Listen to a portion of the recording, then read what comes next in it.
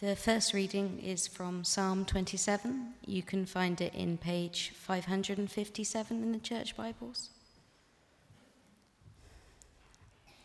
The Lord is my light and my salvation. Whom shall I fear? The Lord is the stronghold of my life. Of whom shall I be afraid? When the wicked advance against me to devour me, it is my enemies and my foes who will stumble and fall. Though an army besiege me, my heart will not fear. Though war break out against me, even then I will be confident.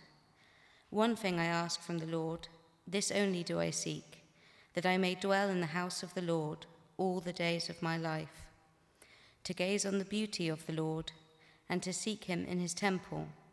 For in the day of trouble he will keep me safe in his dwelling. He will hide me in the shelter of his sacred tent and set me high upon a rock. Then my head will be exalted above the enemies who surround me.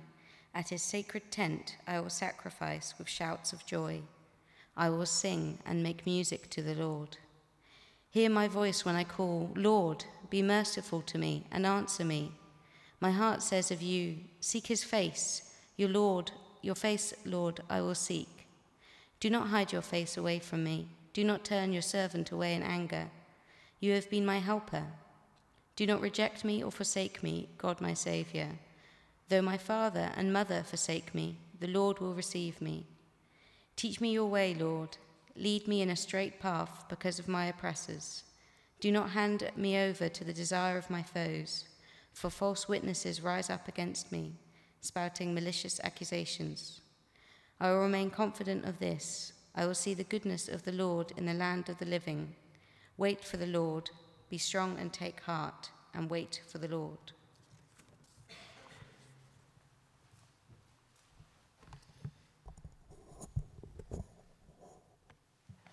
The second reading is taken from the Gospel of John, which can be found on page 1082, chapter 14, verses 1 to 7. Do not let your hearts be troubled. You believe in God, believe also in me. My Father's house has many rooms. If that were not so, would I have told you that I am going there to prepare a place for you? And if I go and prepare a place for you, I will come back and take you to be with me, that you also may be where I am. You know the way to the place where I am going. Thomas said to him, Lord, we don't know where you're going, so how can we know the way? Jesus answered, I am the way and the truth and the life. No one comes to the Father except through me. If you really know me, you will know my Father as well. From now on, you do know him and have seen him. This is the word of the Lord.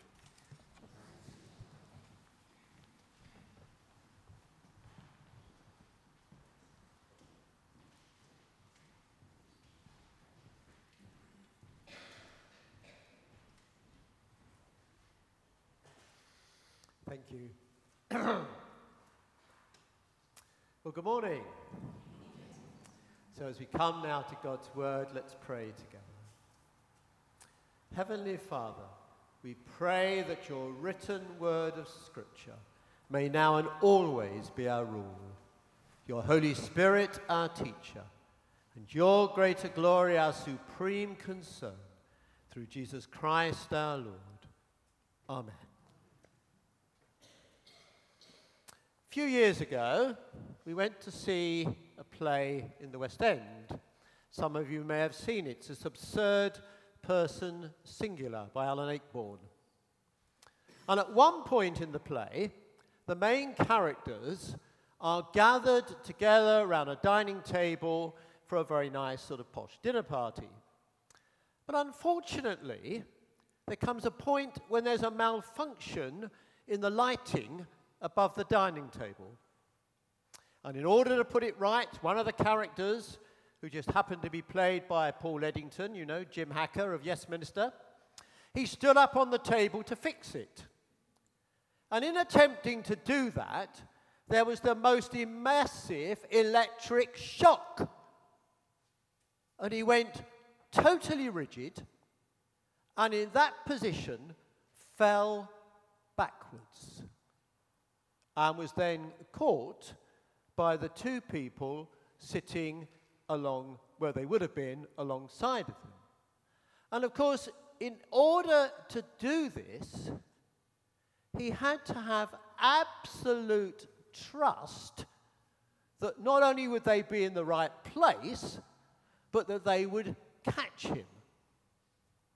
And I found when I was preparing for this morning that to be a very helpful picture of what we're thinking about as we continue our series on prayer. Because this morning we're coming to think about trusting prayer, and especially when things are hard. And to enable us to do this, we're going to focus on Psalm 27, which we've just read together, and which was written by King David, either when he was being pursued by Saul or when in flight from Absalom. It's not clear which, but whichever one it was, David is in a desperate situation. He's in fear for his life, he's on the run, and he's really up against it. His enemies are evil people who are intent on persecuting him by physical violence and slandering his reputation. In fact, it was a pretty uncomfortable place to be. And yet, in spite of all of that, they inspire in David one of the most sublime Old Testament affirmation of the security of God's people. As we've just read together, the Lord is my light to guide me, my salvation to deliver me, and the stronghold of my life, in whom I take refuge. Given all of that, of whom then shall I be afraid? Asked David. And it is a defiant, unanswerable question, like those at the end of Romans 8, where Paul begins by asking, if God is for us, who can be against us? Let David's enemies attack him, yet they will stumble and fall. Indeed, he says, if a whole army should make war against him, even then will he be confident. And many Christians down the years, in similar circumstances, have drawn strength from these words. And one such was Bishop James Hannington, the first bishop of Equatorial Africa. In October 1885, on reaching Lake Victoria, he was seized and imprisoned. Consumed with fever, and at times delirious with pain, devoured by vermin, menaced every moment by the prospect of death, he still found strength in the Psalms. On October the 28th, the day before he died a martyr's death, he wrote in his journal, I am quite broken down and brought low. Comforted by Psalm 27. As with David, this confidence lies in the presence and protection of God. It was through a life abiding in God that David knew that he would be delivered. In the day of trouble, when it came, God would protect him. And then, as we know when we read it through carefully, the mood of the psalm changes, because confident affirmation gives way to an anxious crying out to God. And in fact, so abrupt and complete is the change that some commentators have ascribed the two halves of the Psalms to different authors. Or if to the same author, then to completely different occasions and circumstances. Yet really, there's no need for that. For David, like us, knew enormous mood shifts as his faith ebbed and flowed from wonderful confidence to a heartfelt desire that God will not reject or forsake him. And the psalm then ends as it began, with an expression of serene confidence. David has come through his tunnel of darkness. His faith has been tested to the absolute limit, but now it triumphs. He says, I am still confident of this. I will see the goodness of the Lord in the land of the living. He who ardently desired to see with the eye of faith the beauty of the Lord is sure that before he dies, he will see the same Lord's goodness displayed in his own circumstances. So certain is he of this, that he wants others to have the same experience. And for this to happen, what do we have to do? Put simply, to wait and to trust, believing that God is with us in all circumstances. It has been said that second only to suffering, waiting may be the greatest teacher and trainer in godliness, maturity, and genuine spirituality most of us ever encounter. I'm pretty sure we'll all know this. Waiting is hard. It's something we don't want to do, and most of us aren't very good at it.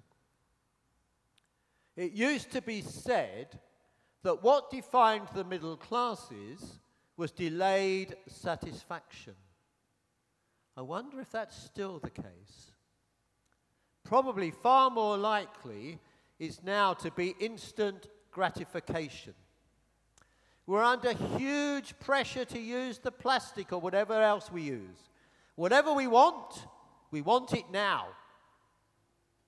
And Rowan Williams addressed this issue recently by referring to Britain's portfolio culture of short-term goals in every area of life. Short-term jobs, short-term relationships, and fashions in everything from clothes to lifestyle and even religious belief. In so many areas of life, we find waiting difficult. Waiting for the bus that never seems to come. Stuck in traffic, especially in Bath at the moment. Waiting in supermarket queues. We can all add our own list. But set along these daily, pretty trivial events really, there is another more acute form of waiting. The waiting of a childless couple for a child. The waiting of a single person for marriage or whatever is next. The waiting of the chronically ill for health or death. The waiting of the emotionally scarred for peace. The waiting of men and women in dead-end careers for a breakthrough. The waiting of the lonely to belong. Whatever the situation we find ourselves in, the basic question for all of us is, as it was all those years ago for David, can I trust God? Can I know the confidence and security he speaks of in Psalm 27? For when things in life are difficult, we will want to change the circumstances. But God wants to change us through the circumstances. How often when people have been through a difficult time and come out the other side do they say, now I can get on with my life?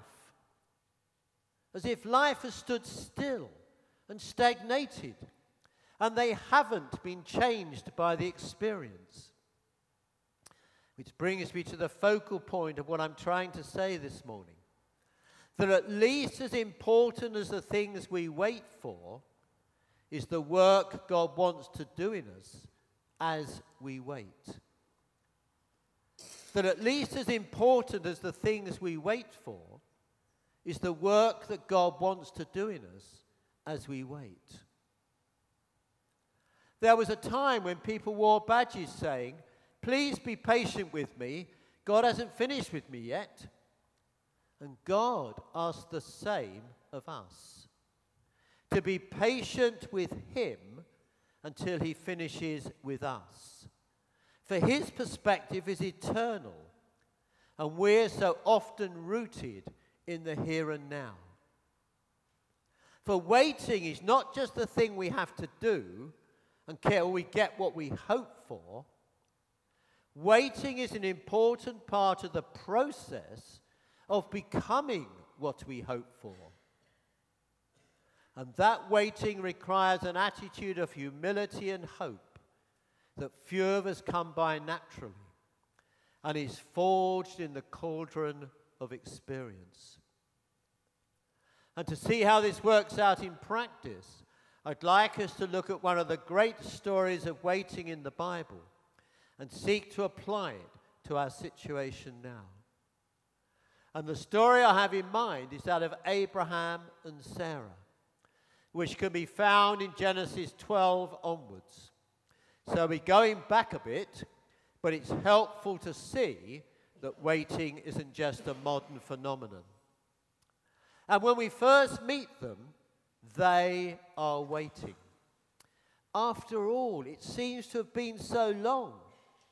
He's 75, she's not much younger, and still they are childless. And this barrenness was a great stigma in their culture and spoke of emptiness, of shame, of failure to realize one's destiny.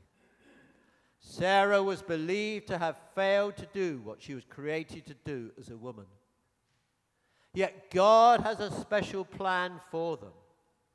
They will, in his time, have a child to complete their family. But a child who will also begin God's plan for the redemption of the world following the fall. For God's plan is to make a great nation of Abraham. And for that they need descendants and lots of them.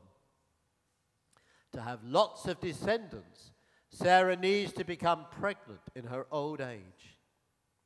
In time they would receive from God far more than they ever wanted or dreamed of.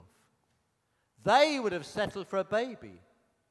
What they got was a baby through whom God would bless the whole world.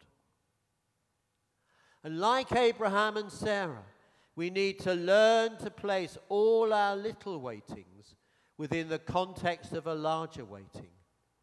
The waiting for God's redemption of his fallen creation.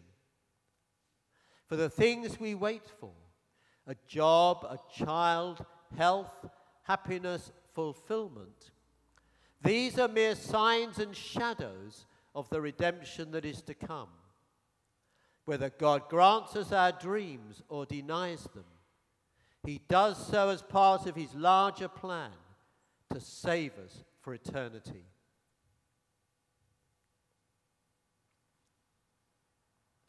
So far, we've been thinking about the experiences of Abraham and Sarah from over 4,000 years ago, and David from around 3,000 years ago.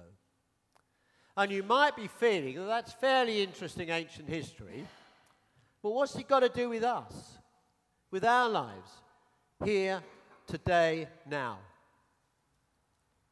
The key is to be found in that both Abraham and David in spite of the seemingly hopeless situations they found themselves to be in, chose to trust God. It was a conscious, deliberate act based on their knowledge and experience of God in their lives and their close communion with Him in prayer. And although obviously the circumstances will be very different, the basic situation is the same for us. For the God we worship here today is the God of Abraham and the God of David, the everlasting and eternal God, the creator and sustainer, who is sovereign over all. For let's be honest, it's easy to trust, to give thanks, to praise when things are going well. But what about when the storms come? As Jesus said they most certainly would when he told the story of the wise and the foolish builders. Can we then continue to trust when all seems bleak and hopeless, with no obvious end in sight? This is something that Ruth, my wife, and I have had to face over the last year or so, as she struggled with a debilitating illness, which we now know as chronic fatigue syndrome. And through this period, there have been many dark times when everything has seemed bleak and hopeless, with no obvious end in sight, and has really challenged us in our faith. It's easy to trust God and be thankful when the sun is shining, but not so easy when the sky darkens and the sun seems permanently hidden. Yet we know that the sun is there, even when we can't see it. And we believe that God is there, even when we cannot sense His presence. For in that situation, it involves a conscious decision to trust Him, based on past experience and of the nature of who God is. And through this absence, God is teaching us to trust Him more deeply as He works out His purpose for our lives. For what we are learning is that this trust is assurance in the highest sense.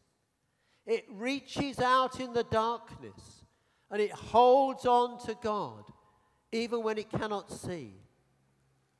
And we choose to defy the darkness even though we sometimes feel it overwhelms us. And through the darkness, God has been teaching us many things. To stop rushing about and to be aware of the moment. To be grateful for what we can do, but to be still honest about our feelings, as David most certainly is in this psalm. The psychologist Brené Brown wrote something which we have found very helpful. She said, if the river is muddy, say it's muddy. But don't try and pretend otherwise. But equally, don't let it stop you seeing the gold nuggets that lie within. Through what we might call the cauldron of their experience, Abraham and David learnt to trust God as they waited for Him to fulfill His purposes in their lives. And what we become as we wait is at least as important as the thing we wait for. As we learn to trust through the time spent in His presence, It will become part of the process God is using to make us into the people he created us to be. And that hope, that trust, invites us to look at our waitings from the grand perspective of God's eternal purposes. In fact, to be a believer is, by definition, to be one who waits, as we live in anticipation of Jesus' return and wait for the consummation of his glorious kingdom. As we come to a finish, I'd like to read you these words written by a young soldier who received massive and permanently debilitating injuries in the American Civil War.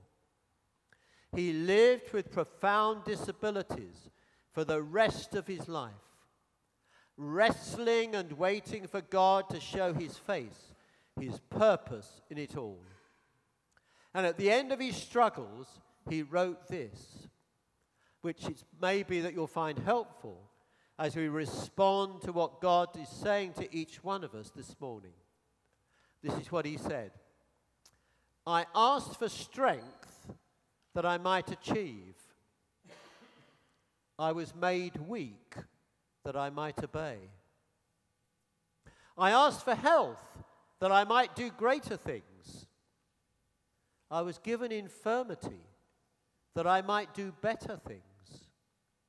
I asked for riches that I might be happy. I was given poverty that I might be wise. I asked for power that I might have the praise of men. I was given weakness that I might feel the need of God. I asked for all things that I might enjoy life. I was given life that I might enjoy all things. I have received nothing I asked for, all that I hoped for. My prayer is answered. And this young man and Bishop Hannington learned the truth through their experience of these lovely words. You are working in our waiting, sanctifying us, when beyond our understanding, you're teaching us to trust. It's those words which in a moment we're going to be singing together. So let us pause before we do so to reflect on whether that is our experience.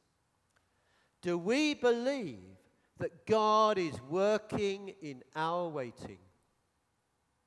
And is he teaching us to trust him in all circumstances, however tough that may be?